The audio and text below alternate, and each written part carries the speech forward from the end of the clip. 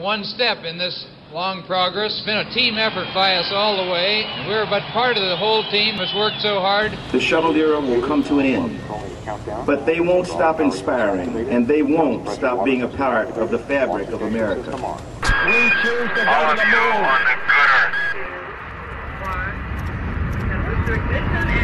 That's one small step for man, one giant leap for mankind.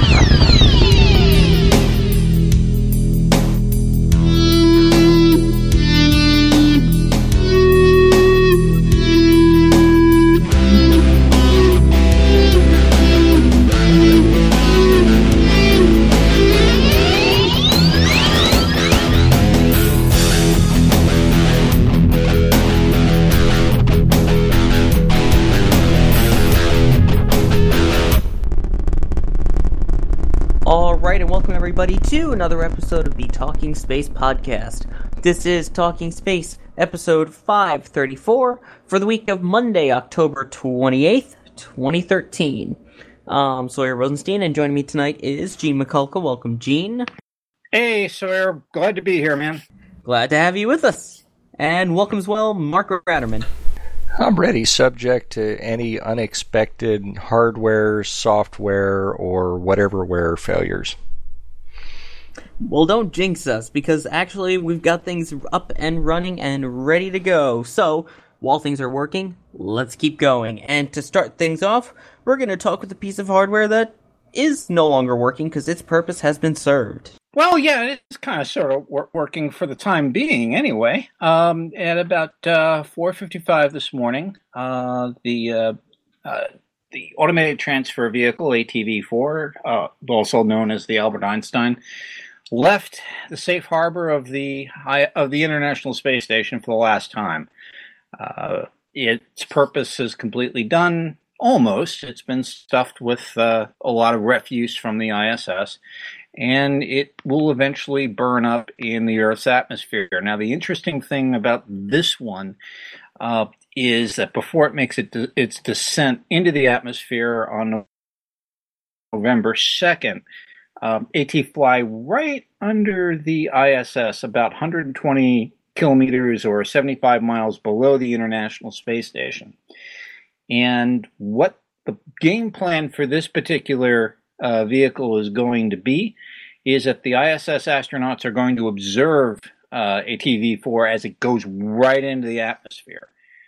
There's also a test monitoring instrument, sort of analogous to a black box, that's on board ATV-4. Now, they tried this on ATV-2. It didn't work out all that well. It did work pretty well on the Japanese HTV, though. But so they're going to try it again here on the Albert Einstein. And this little black box is essentially going to go ahead and take readings of the vehicle as it re-enters. Also, the astronauts on board ISS are going to be watching it as it also disintegrates into the atmosphere. Hopefully it'll fall right into the Pacific Ocean, harmless, and everything will be just fine. So I guess the purpose of watching this thing and taking all the telemetry as it augers in is to essentially design better spacecraft for, well, the infamous design to demise type stuff that we had brought up on this program several times, sort of trying to go ahead and mitigate space debris and so on. So essentially it's to make sure, design better vehicles that will just, disintegrate into the Earth's atmosphere. So even in death, the ATV number 4, this penultimate mission, is going to be helping design better spacecraft. So again, good way to go, ESA. Good job on this particular vehicle. And there is one more ATV left. ATV-5 is planned. However, after that, as some of you out there may know, the ATV will be repurposed as the service module for the U.S. Orion spacecraft that NASA's designing. So one more flight to go for ATV, but it will be reincarnated as the service module for Orion. So there you have it. This is something we've talked about before on the show. The fact that the number of resupply vehicles, even though some of the old traditional ones, like ATV, are leaving with one left. You've got the other companies, the private companies, Orbital and SpaceX, that are coming in to take its place. But, ATV, it was a great vehicle, and kind of sad to see it go. As you alluded to there, Sawyer, the ATV is going to continue on in another guise. I was looking at the NASA website really fast here, and the next mission to fly for ATV, the final mission, will launch in mid-2014. That flight, of course, will be the final flight for ATV-5. And I believe, just to fill in some gaps, it's about 32 feet long, about the size of a traditional London double-decker bus, if anybody has seen one of those. And it is the largest and heaviest vehicle in the current ISS resupply fleet.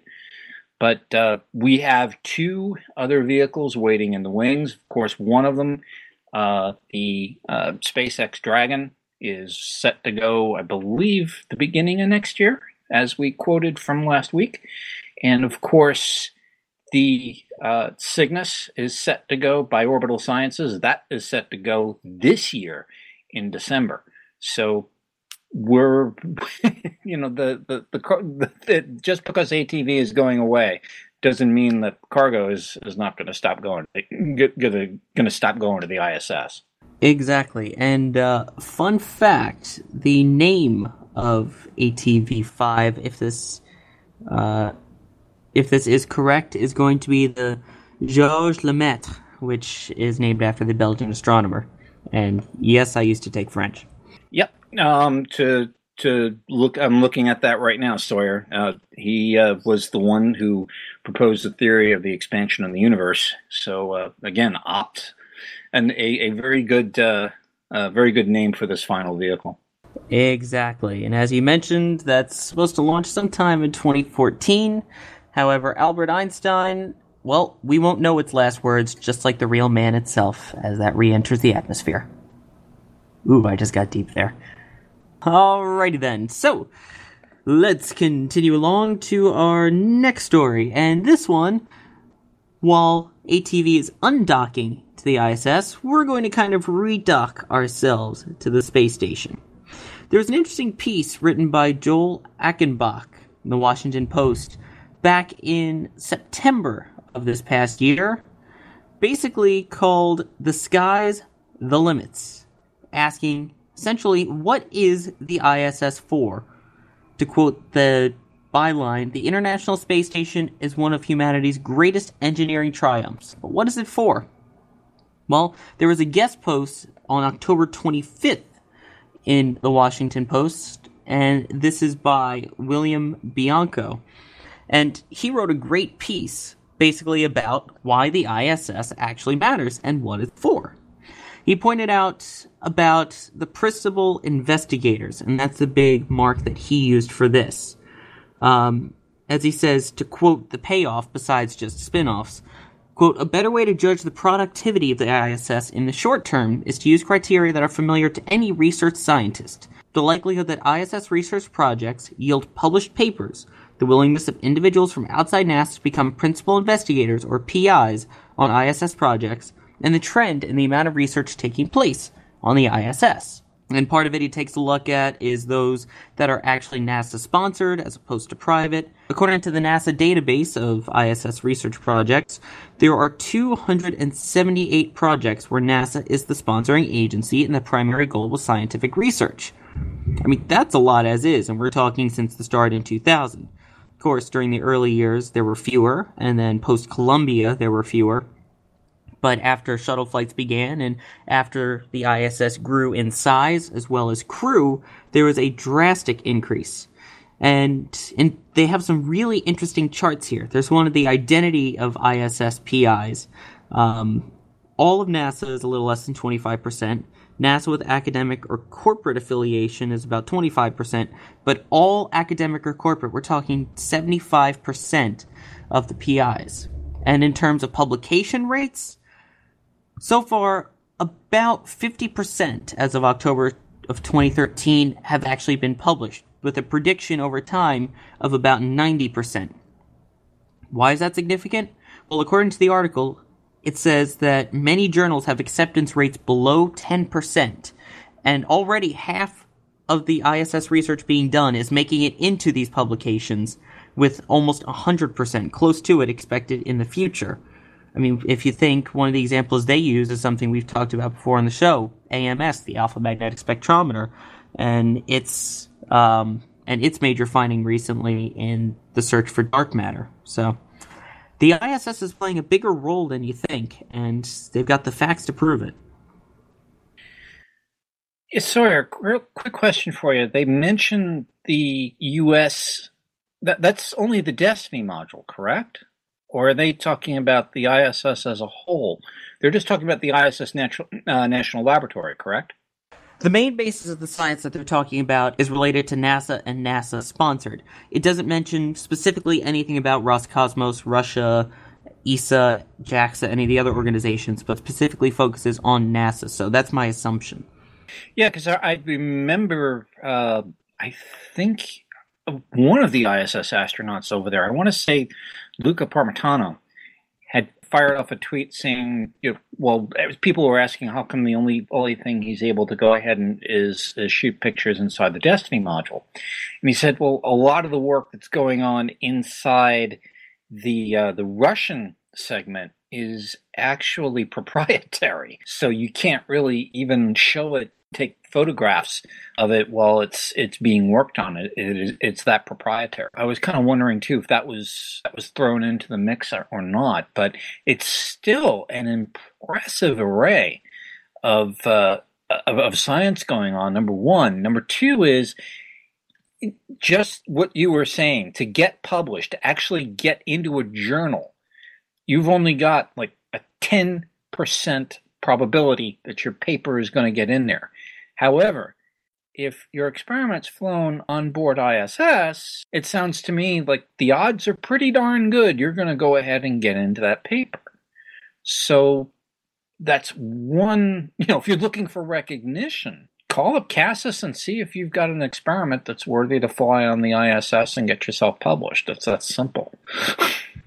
Exactly, and I think the best way to sum up the whole article is just the last paragraph of the post from WashingtonPost.com, and it sums up pretty much the science that they're doing. Quote, "There's no guarantee that research on the ISS will cure cancer, end global warming, or earn their PIs a Nobel Prize. However, the data show that ISS research satisfies the basic conditions for good science, attracting outside researchers, engaging disciplinary debates, and generating publishable results. It is unrealistic to judge the ISS based on its short-term payoff. By that standard, virtually all basic research in the sciences would be judged a failure.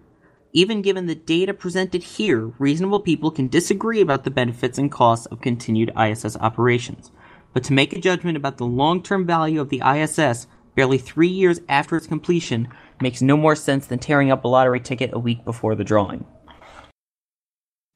You gotta love that comment. Mark, again, I'm thinking about Dr. Samuel Ting's infamous slide that you brought up. That slide still pops into my head every time I think of the ISS. That is, you have an experiment, you don't know what you're going to get. You have some idea of what you might end up with, but you might go off into another different direction altogether and achieve a breakthrough that you never thought was even possible. And I see stuff like that happening on the ISS, on a regular basis. I'm thinking about two experiments offhand. There's one that I really want to find out what happened to, because it dealt with some MRSA research, and if anybody's had a MRSA infection, they know what that, or MRSA bacterial infection, they know what that's like. It's touched my family, so I'd like to see what the research is on that. There's other autoimmune stuff going on, and Sawyer, as you pointed out, who knows? The cure for cancer might be sitting on board the ISS eventually. Fingers crossed in that department. I can't guarantee that, but you never know. So, I mean, to debunk what's going on ISS, I think is foolish right now, and I think I totally agree with the author. The facility's only been complete for about 3 years now. Don't knock it. Let's see what happens. We've got basically until 2020 to see what research we can get out of this thing. And so far, I think it's going like gangbusters. I have to agree. I mean, just the amount of experiments that they've done. I mean, they mentioned it was over 270 of just the NASA-sponsored ones alone. You know, it's kind of like Lay's potato chips. You know, bet you can't eat just one. It's, you know, bet you can't pick just one that's the best. And that is our transition into our next segment, and that goes to Mark. So oftentimes it's really not that hard to come up with a favorite, to come up with a best or a worst, but in this case, not so easy. What I'm going to talk to you about is from the NASA blog called A Lab Aloft, and that is providing some really interesting and detailed blog entries by the staff of the International Space Station program. Now, the ISS program scientist is Dr. Julie Robinson, and about a week and a half ago, she started a series of blog entries that begin the countdown to top research results from the space station. This was a presentation that they recently did, in case we missed it, in Beijing, China, at the International Astronautical Conference. Now, in her first entry introducing this top 10 list, she said it's almost impossible to choose just one when you're presented of an assortment of worthy and valuable topics in a given theme. So she came up with her top 10 research projects from the ISS and presented them. Now there's a graphic, an illustration that shows overlapping aspects of some of the recognized returns from ISS research, and it's like a Venn diagram with the circles that overlap, and the three areas that she highlighted is discovery, Earth benefits, and space exploration. And at the end of this blog entry, she says, I hope you'll enjoy the list and challenge you to take home at least one item here that touches you. And by sharing some of those top 10 research results from the space station with people in your orbit, we can continue the exploration. So let me give you some of those top 10. Now the actual countdown started on Monday, October 21st. Today is Monday, October 28th. So number 10 was preventing bone loss mass in space through diet and exercise. Number 9 was understanding the mechanisms of osteoporosis and new drug treatments. Number 8 was hyperspectral imaging for water quality in coastal bays. Number 7 was colloid self-assembly using electrical fields for nanomaterials. Number 6 was new processes of cool flame combustion. Number 5, which just posted today, is pathway for bacterial pathogens to become virulent. Now, 4, 5, 3, 2, and 1 will be posting this week, with the final one on November 1st, if they follow the pattern they started last week. And I encourage you to go from blog entry to blog entry and find out some of the details of some of this science that literally can't be done anywhere else and is going to bring results for decades to come. Mark, again, that's just the exact reason why the ISS is so darn needed, because a lot of the science can't be done down here. It can only be done in microgravity conditions. And as you pointed out, this is the ISS is really truly a gem as far as the national laboratory is concerned. And Sawyer, again, this is a perfect dovetail to your story, and it proves again why we have to have this orbiting laboratory above our heads. Period. I mean, it really shows that this thing is worth it. It was worth the time and trouble to construct. It was worth all the money to go ahead and put it in place.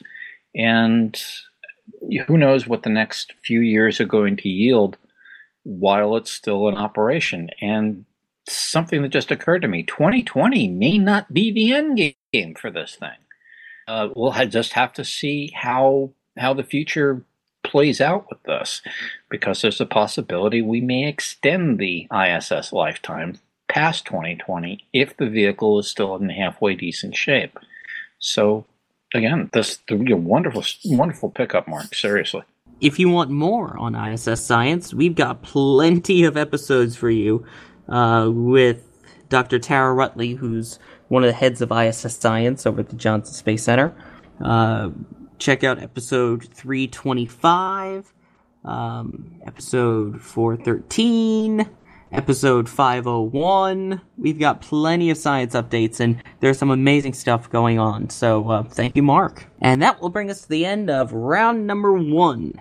And we are now ready to move to round number 2. And just like last time, we've got a whole bunch of commercial space stuff to talk about. And we'll start off with Gene. Thanks, Sawyer. It was the best of times and worst of times over the weekend. On Sunday, the long-awaited Dream Chaser spacecraft from Sierra Nevada Corporation made its first, free flight from over Edwards Air Force Base. The idea was to figure out how this thing was actually going to behave as a lifting body as it was going to land. Now, there was nobody inside the engineering test article, or ETA, as they're calling this particular craft. It was hoisted up by helicopter and, again, drop tested much the same way that Enterprise was, our prototype orbiter, was launched from the back of a 747, except this was from a sort of a chain helicopter type thing, and it was let go. And it did fly. It executed all the maneuvers wonderfully. The onboard computer behaved just absolutely perfectly. Then we got to the landing. Now, unfortunately, a mechanical problem on board the spacecraft happened. The left landing gear apparently got stuck and didn't deploy properly, which unfortunately sent the test article, rolling over a little bit. The Dream Chaser has two conventional landing gear, but one of them, the front landing gear, is not really a landing gear at all. It's more like a skid. But this thing did not exactly perform the way we all wanted it to, as far as the left landing gear wing. And now, as our partner group, the Spaceflight Group, had indicated on their website when they reported on the story, this isn't the landing gear that the actual Dream Chaser is going to use. Put a release from Sierra Nevada itself here. Quote, following the release of the Dream Chaser spacecraft, automated flight control systems gently steered the vehicle to its intended glide slope. The vehicle adhered to the designed flight trajectories throughout the flight profile. Less than a minute later, Dream Chaser smoothly flared and touched down at Edwards Air Force Base, runway 22L, right on the center line. Which, again, the software was absolutely perfect. Then this mechanical failure happened. And, to kind of sort of poo-poo the whole thing, I can't. This is a flight test. This is a test article. Did something bad happen? You bet. But are they going to go ahead, figure out what happened, and fly again? You betcha there too. So, again, this is a learning experience. We'll figure out what happened. And we'll go fly again. The same way, SpaceX has had their little glitches here and there. Orbital 2 has had their little glitches here and there. And Sierra Nevada this is a development vehicle. So you can't go ahead and say, the whole concept won't work. And I'm sure Boeing is having the same problems. So we'll just have to see what happens with CST-100 when it has its turn at bat. I haven't seen their tests yet, but I'm sure once the time comes, they too will have their little glitches, but they too will go off and fix it. So again, the spacecraft worked wonderfully. The software worked wonderfully. It got it right on the center line. on runway 22L. Yes, that is the same runway that the space shuttle would land if it was landing at Edwards Air Force Base. Somehow or other, mechanically, that left landing gear kind of sort of got stuck there, and, well, there you have it. Will we go ahead and figure out what happened and go fly again? You bet. So you haven't heard the last of Sierra Nevada and Dream Chaser. I'm sure they're going to go back and do their homework and come back fighting, and we'll have a good landing to celebrate next time. Exactly. And just to give you an update on Boeing, actually this was just the other week, I believe. You know how they signed over the deed, essentially, of Orbiter Processing Facility 3 to Boeing so that they could use it to process their CST-100. Well, even though they started in 2011 with the paperwork and the official handoff, they're finally going to start using it in spring 2014, they said. And that will lead to its first test flight in 2016. So that's great news. And in honor of Halloween, I should really briefly say very, very quickly here, and I hate to do this, but I'm going to do it anyway. It's alive! Alive! Yes, the Orion spacecraft came to life today as we record this on Monday, October 28th, 2013. The avionics system was turned on and lit up inside the spacecraft. So the very first Orion vehicle is getting ready for its first test flight. So haven't really, again, I was talking to a whole bunch of people this weekend, trying to tell them that the U.S. space program isn't dead. It didn't end when shuttle ended.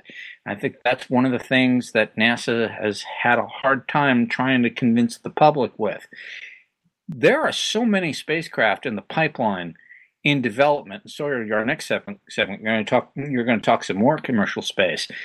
But there are so many spacecraft right now in the pipeline. It's absolutely ridiculous. In a way, it's a very exciting time to be, in space flight. We've so many private companies developing their own spacecraft. We've got a couple of suborbital spacecraft on the drawing board. It's pretty darn. It's a pretty heady time. Human spaceflight is not dead here in the United States. It's just kind of sort of getting its footing back. And when it comes back, it's going to come back big time. Exactly. And by the way, hooray for Orion, boo hiss at the joke. But yeah, Mark and I actually saw that spacecraft way before they were even thinking of powering it up, when it still didn't have its complete shell on back in 2012. So I'm glad to see that it is progressing along, and that has its test coming up soon, I believe. Yeah, at that point, Sawyer, it was an admirable-looking frame and a partial collection of wiring harnesses, so it's come a long way. Oh, yeah, definitely. It was, it honestly looked like a monster at that point, if we're making Halloween jokes. But, yes, the skeleton, I would imagine now looks a lot nicer, and it'll be even nicer to see it on top of the Delta rocket. And again, to Dream Chaser, keep chasing your dreams, it'll happen, don't worry. But as they did say, though, the actual flight the free fall looked great. And you're looking for something to throw after I mentioned the Halloween joke? Hey. I haven't done a bad joke in a long time, so why not 2 episodes in a row? Just keep piling them on. Alrighty then, so as you mentioned, the next segment goes to me, and we'll be talking more about commercial space. And this was something that honestly surprised me a little bit. I was reading this on NASAspaceflight.com. They were talking about the progress on SpaceX's abort tests coming up. So obviously we talked last week about what happened with their Falcon 9 version 1.1 and how that's going on. And we mentioned earlier in this show about the planned February launch date for the next resupply mission to the ISS. But if you'll recall, SpaceX was not only involved in the COTS program, but also in the Commercial Crew Development Program, or CCDEV. And part of that is working on the abort tests for their Dragon, and they have those planned coming up. One of them is planned for spring 2014. That one will be on the test stand. They will then separate it while it's on the test stand up to about 4,000 feet, which they will then deploy the parachute. And this will be testing the engines, which for the Dragon, they creatively call the Super Draco liquid engines, which are built into the side walls of the capsule, which will provide initial launch abort system capability, which I mentioned, but it will also provide for in-flight contingency capability. And, well, how are they going to test that? Why not actually, use a rocket, launch it, and then abort it mid-flight? You heard me right. SpaceX is going to be launching a perfectly good Falcon 9 rocket, and at 73 seconds or so into flight, when the vehicle reaches max Q, or maximum dynamic pressure on the vehicle, they are going to fire those engines and separate it away from the actual stage of the rocket. And that is then planned to have the parachute deploy and splash down into the ocean. Again, that's scheduled for summer of 2014. And they'll have hundreds of sensors, 270 approximately, to measure it, as well as a crash test dummy inside, or an instrumented mannequin, as it's being called, to make sure that any crew inside could survive, whether it be with injuries or not. Alive is important. So that's the plan, is not only to use those Draco engines for the planned abort, but also in the future to use it for landing purposes, whether that be on Mars or back on the launch pad, for reusability and for not having to recover it then from the ocean. So something big from SpaceX.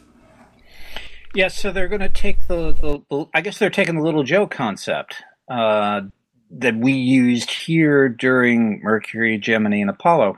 They're actually going to take a Falcon 9 and launch it, something similar to what we did on our abort tests for Mercury, Gemini, and of course Apollo, where we had a sort of a stand-in spacecraft or a stand-in booster called Little Joe, and Little Joe's job was to go ahead and take this vehicle, take the capsule, and launch it to a point where you could go ahead and test the escape system. So I guess they're taking a page right out of NASA's book on this one.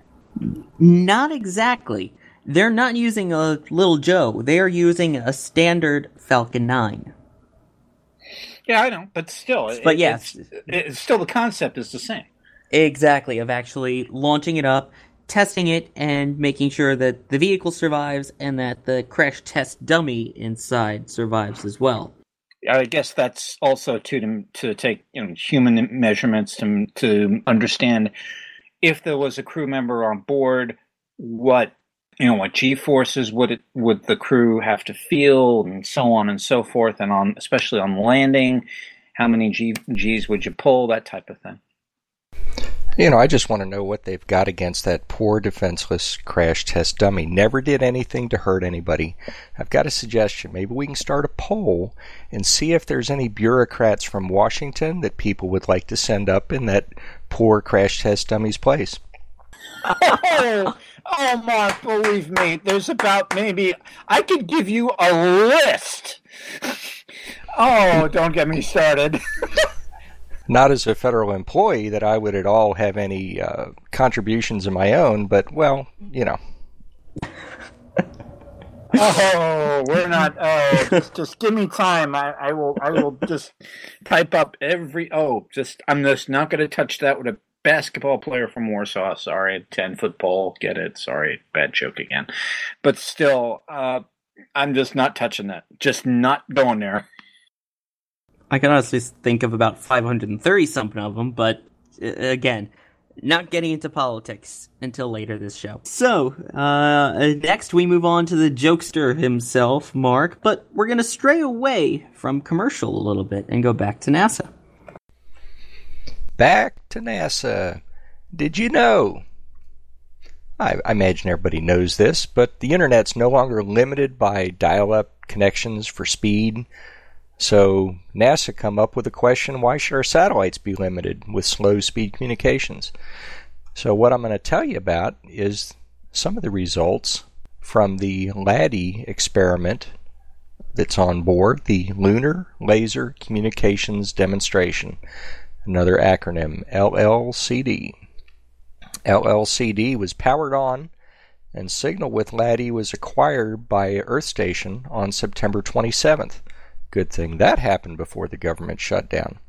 However, there's a little gap between these two dates that I see here, and the gap is, I don't know, but on October 18th, suspiciously, I believe that was after the end of the government shutdown, LLCD began to demonstrate capabilities of laser communications from the moon, with the first successful pass occurring on October 18th. Now, there's video that shows some of the highlights of launch and an animation of the satellite going in orbit around the moon and its communication link to Earth by laser. The reason for NASA's interest in this is that a lot of data communications is amazingly slow. In fact, I remember hearing when some of the details of Curiosity in its landing on Mars, that they were going to have a lot more data from the cameras and various instruments that they desperately wanted to get back right after landing, because honestly, you never know what's going to happen with the package that's on another planet, especially after the rigors of the descent that we all saw the highlights of. So why not have a communication system that's fast? Well, how fast? This LLCD used a pulse laser beam, and it transmitted data from the moon to the Earth over 239,000 miles at the record-breaking download rate of 622 megabits per second. This is NASA's first system for two-way communication using a laser instead of radio waves. They demonstrated an error-free data upload rate of 20 megabits per second transmitted from a primary ground station in New Mexico to the spacecraft orbiting the moon. And I think about that, it's phenomenal. The Earth is rotating, the moon is in orbit around the Earth, the satellite is in orbit around the moon, and you've got these two laser devices targeting each other and maintaining this phenomenal communications rate.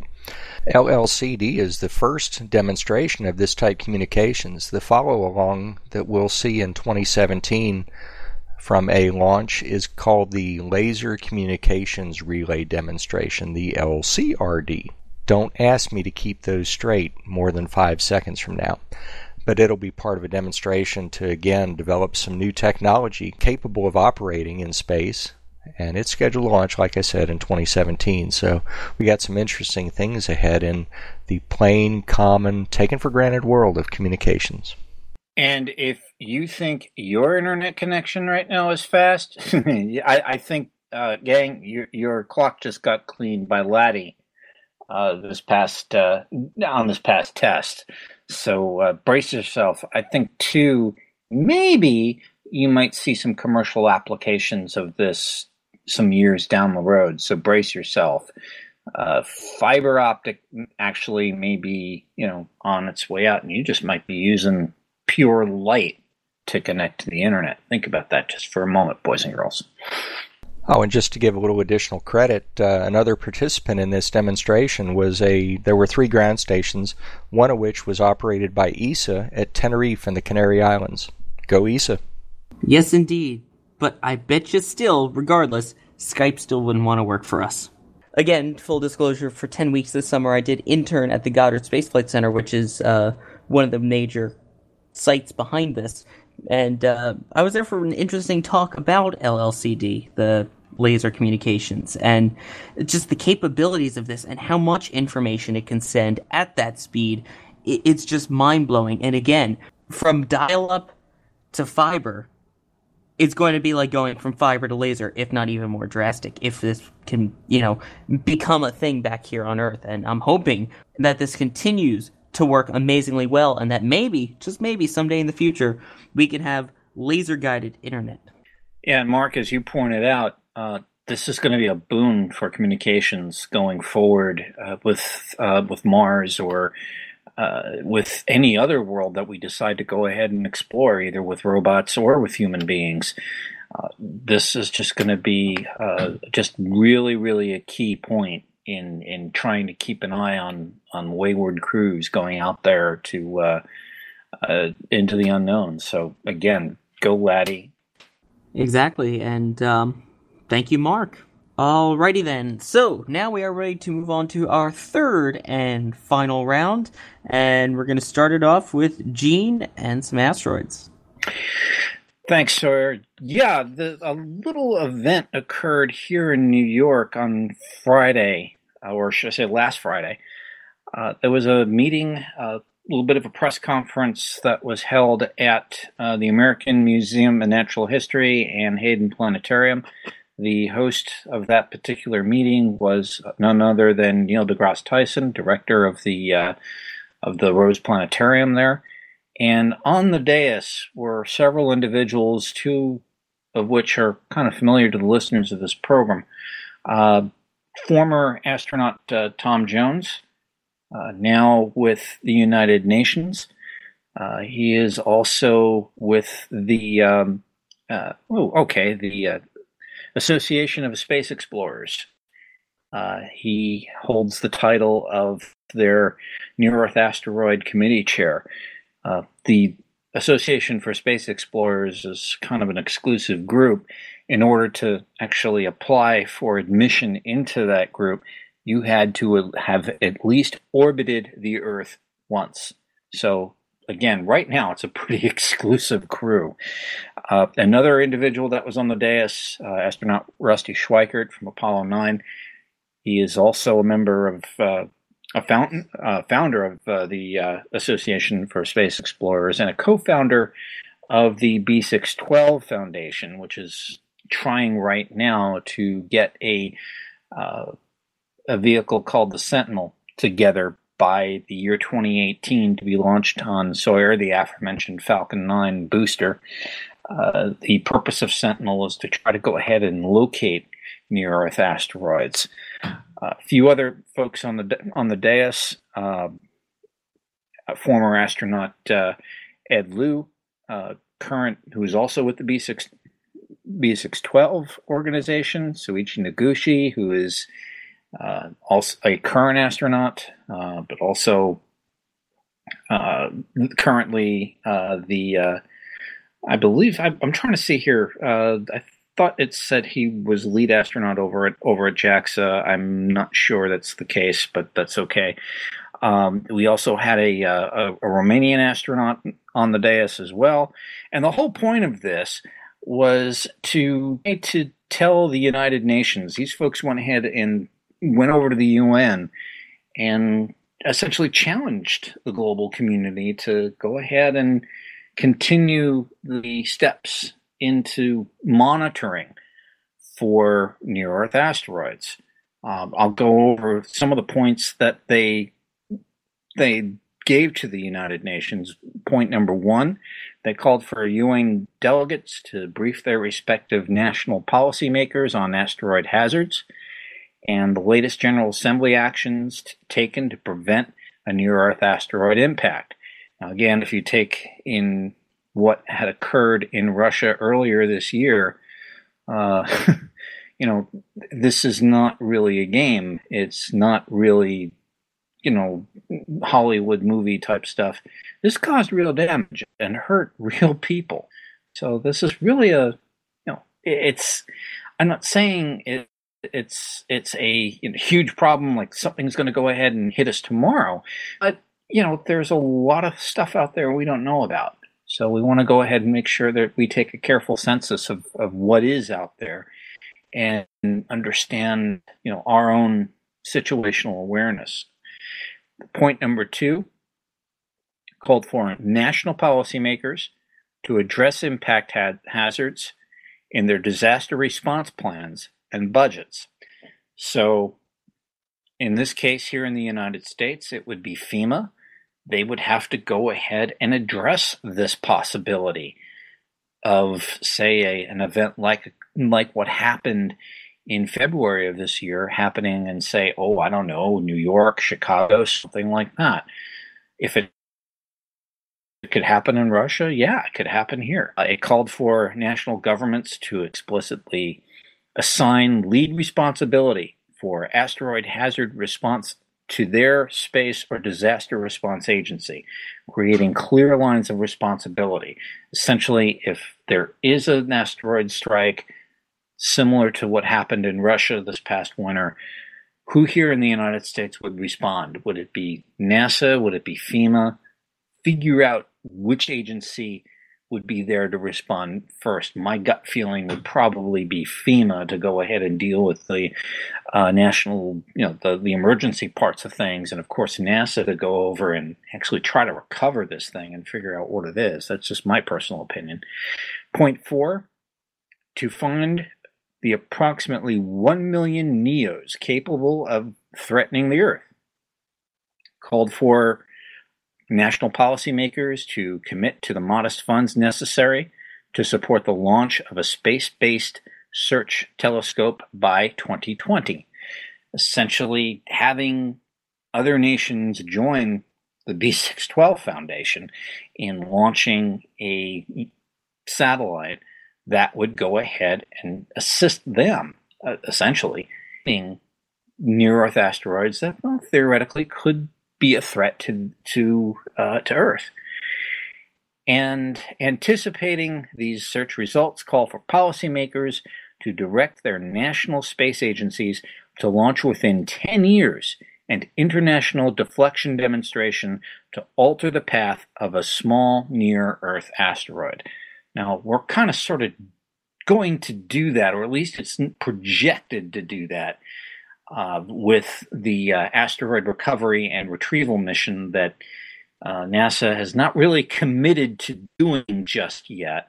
And it's sort of a controversial mission as it is right now, and quite frankly, I'm not that this particular mission is a good example of it.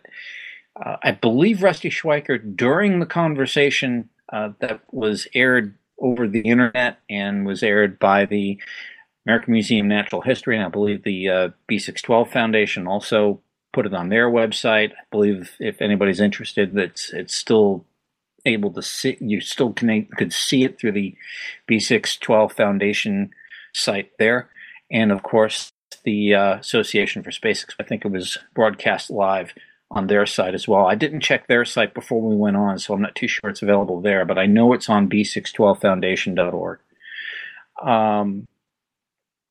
Anyway, so those were the points that were discussed. But I think Rusty Schweiker during that presentation said you don't really need to go out there with Bruce Willis and 2 shuttles. You could go out there. All you got to do is just veer, hit it hard enough so you can veer it off course, and that's really about it. But the trick is, as Rusty Schweiker said, was to figure out which way do you turn it so it doesn't harm anybody.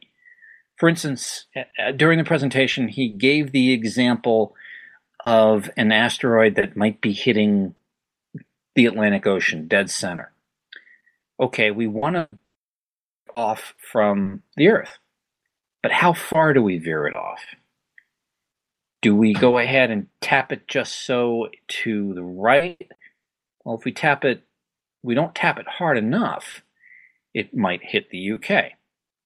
If we tap it to the left a little bit and we don't tap it hard enough, or we tap it too hard, it could theoretically land on our laps here in New York.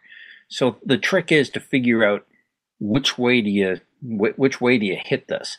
And that's one of the things that you want to experiment with, but of course put in safeguards that you're not going to go ahead and cause yourself a problem if you're trying to go ahead and experiment with these things. It's kind of a touchy situation here, but these are some of the things that these folks are kind of sort of demanding the UN look into, and I think it's kind of a worthy thing to do. And as I believe Neil deGrasse Tyson said during the event, it would be, we'd kind of look like the dorks of the universe if we had the ability to go ahead and veer an asteroid off its path very simply, but didn't do it because we didn't think it was cost effective to do it. And as I think it was Ed Lieu from the B612 Foundation had said, to build Sentinel, the satellite that the B612 Foundation is trying to assemble and put together by 2018, it's going to cost about the amount of money it would cost to build an overpass, a highway or a standard highway overpass. We're talking just a couple of $1 million. And in space science, that's not all that much of a figure. So to try to protect ourselves from a space science point of view, it's really not all that expensive. And they've already got the ride assured. They've already kind of sort of paid for the ride with the Falcon 9. So we'll just have to watch and see if B612 Foundation can get the satellite hunter off the ground. So if anybody wants to go ahead and find out what the B612 Foundation's up to and find out more about the Sentinel spacecraft and find out too if you want to go ahead and make a donation to that, just look them up at b612foundation.org. Yeah, I mean, they really are a great organization. They've been around for a while now, in case you're not sure, B612 being the name of one of the asteroids from the children's book, The Little Prince.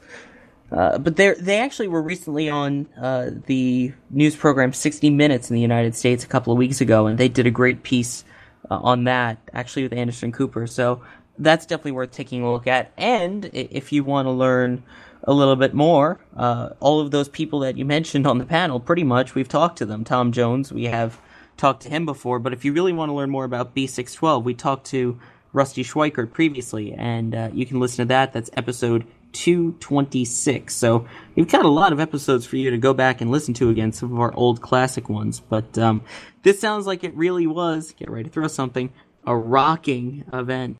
Refrain, Sawyer. Yeah, that was bad. But anyway. Alrighty then, so let's continue along, and this is one that I don't even know how to describe it other than sick, sad, and disgraceful. You may have heard through Twitter, or if you get the delivered to you, of an interesting editorial, an interesting political cartoon that was inside the paper. And the political cartoon, it's describing the launch of healthcare.gov, which is part of the Affordable Care Act, or Obamacare as it's sometimes called, which is supposed to be a website to help people in the United States apply to get government-funded health care. This is not about the politics of it, but this is about the political cartoon itself.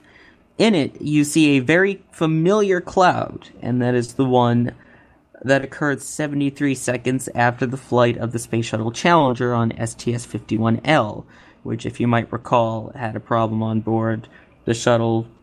I guess the easiest way to say it blew up, if we're not getting technical, and the crew on board was lost on January 28, 1986. It shows that cloud, and there's a thought bubble coming out of it that says, it's just a glitch, and underneath it says, the Obamacare launch. This, the only way I can describe it is beyond distasteful, disgusting, and I don't know. What do you guys think? Since I'm going to do the editing on this, I'm not going to be including the link to the graphic that you just talked about, Sawyer, because I honestly don't think that the news outlet that provided that little piece deserves a single click from any of us. So I'll go with your description, and I'm offended. Yes, Sawyer, I saw the actual newspaper, and I saw the article that was embedded into it. Now, I know they were trying to make a point about the launch of the Affordable Care Act. Yeah, the website is not working and all this other stuff, but that's immaterial. I think this particular publication, I'm not even going to give them the free press here. Well, they went over. It's a publication that's known for going over the line here in New York.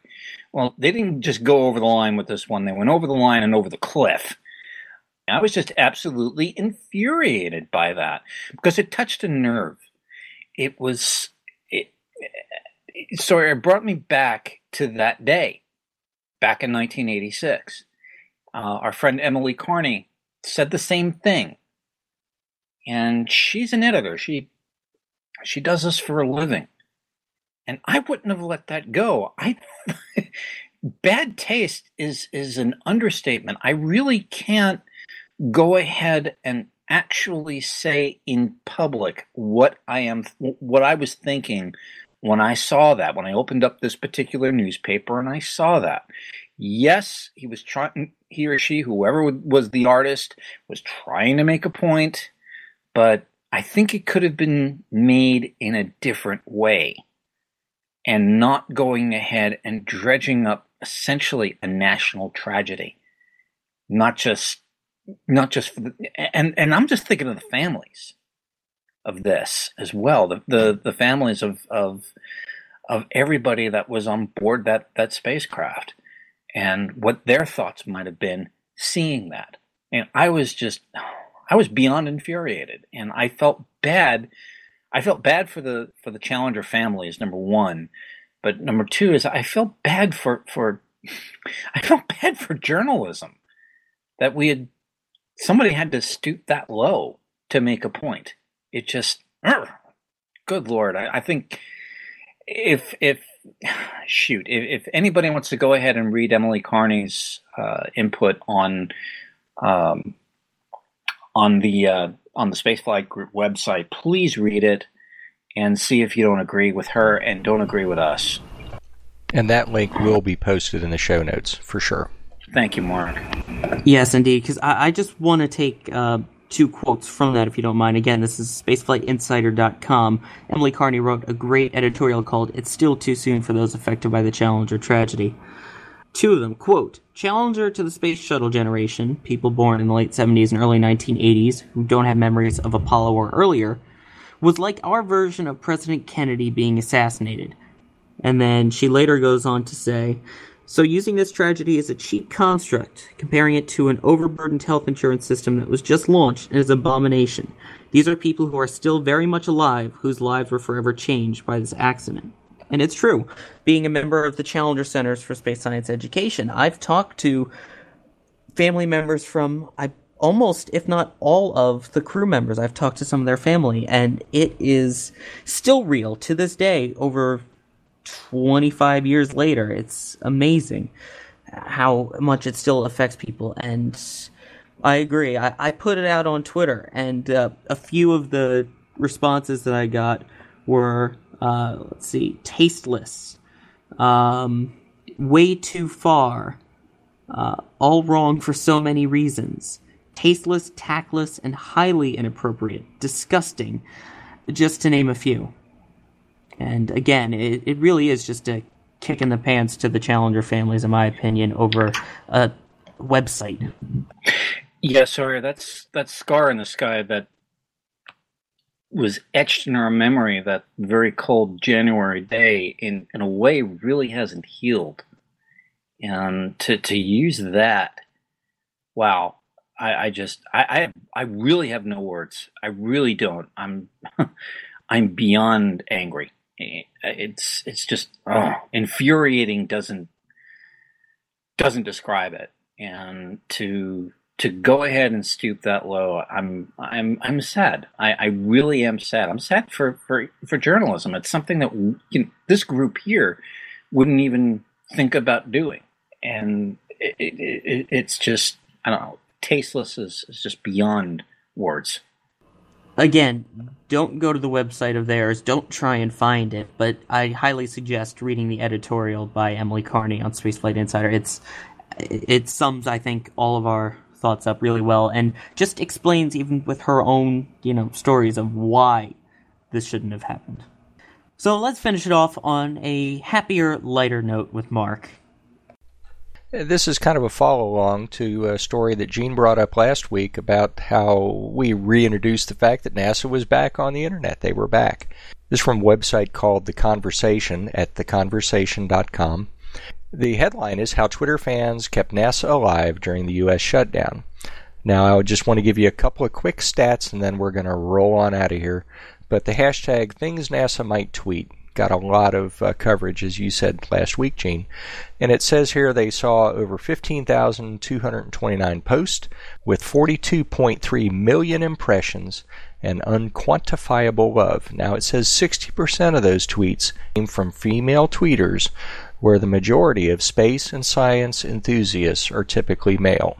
The interesting thing about this hashtag, Things NASA Might Tweet, is what it didn't say.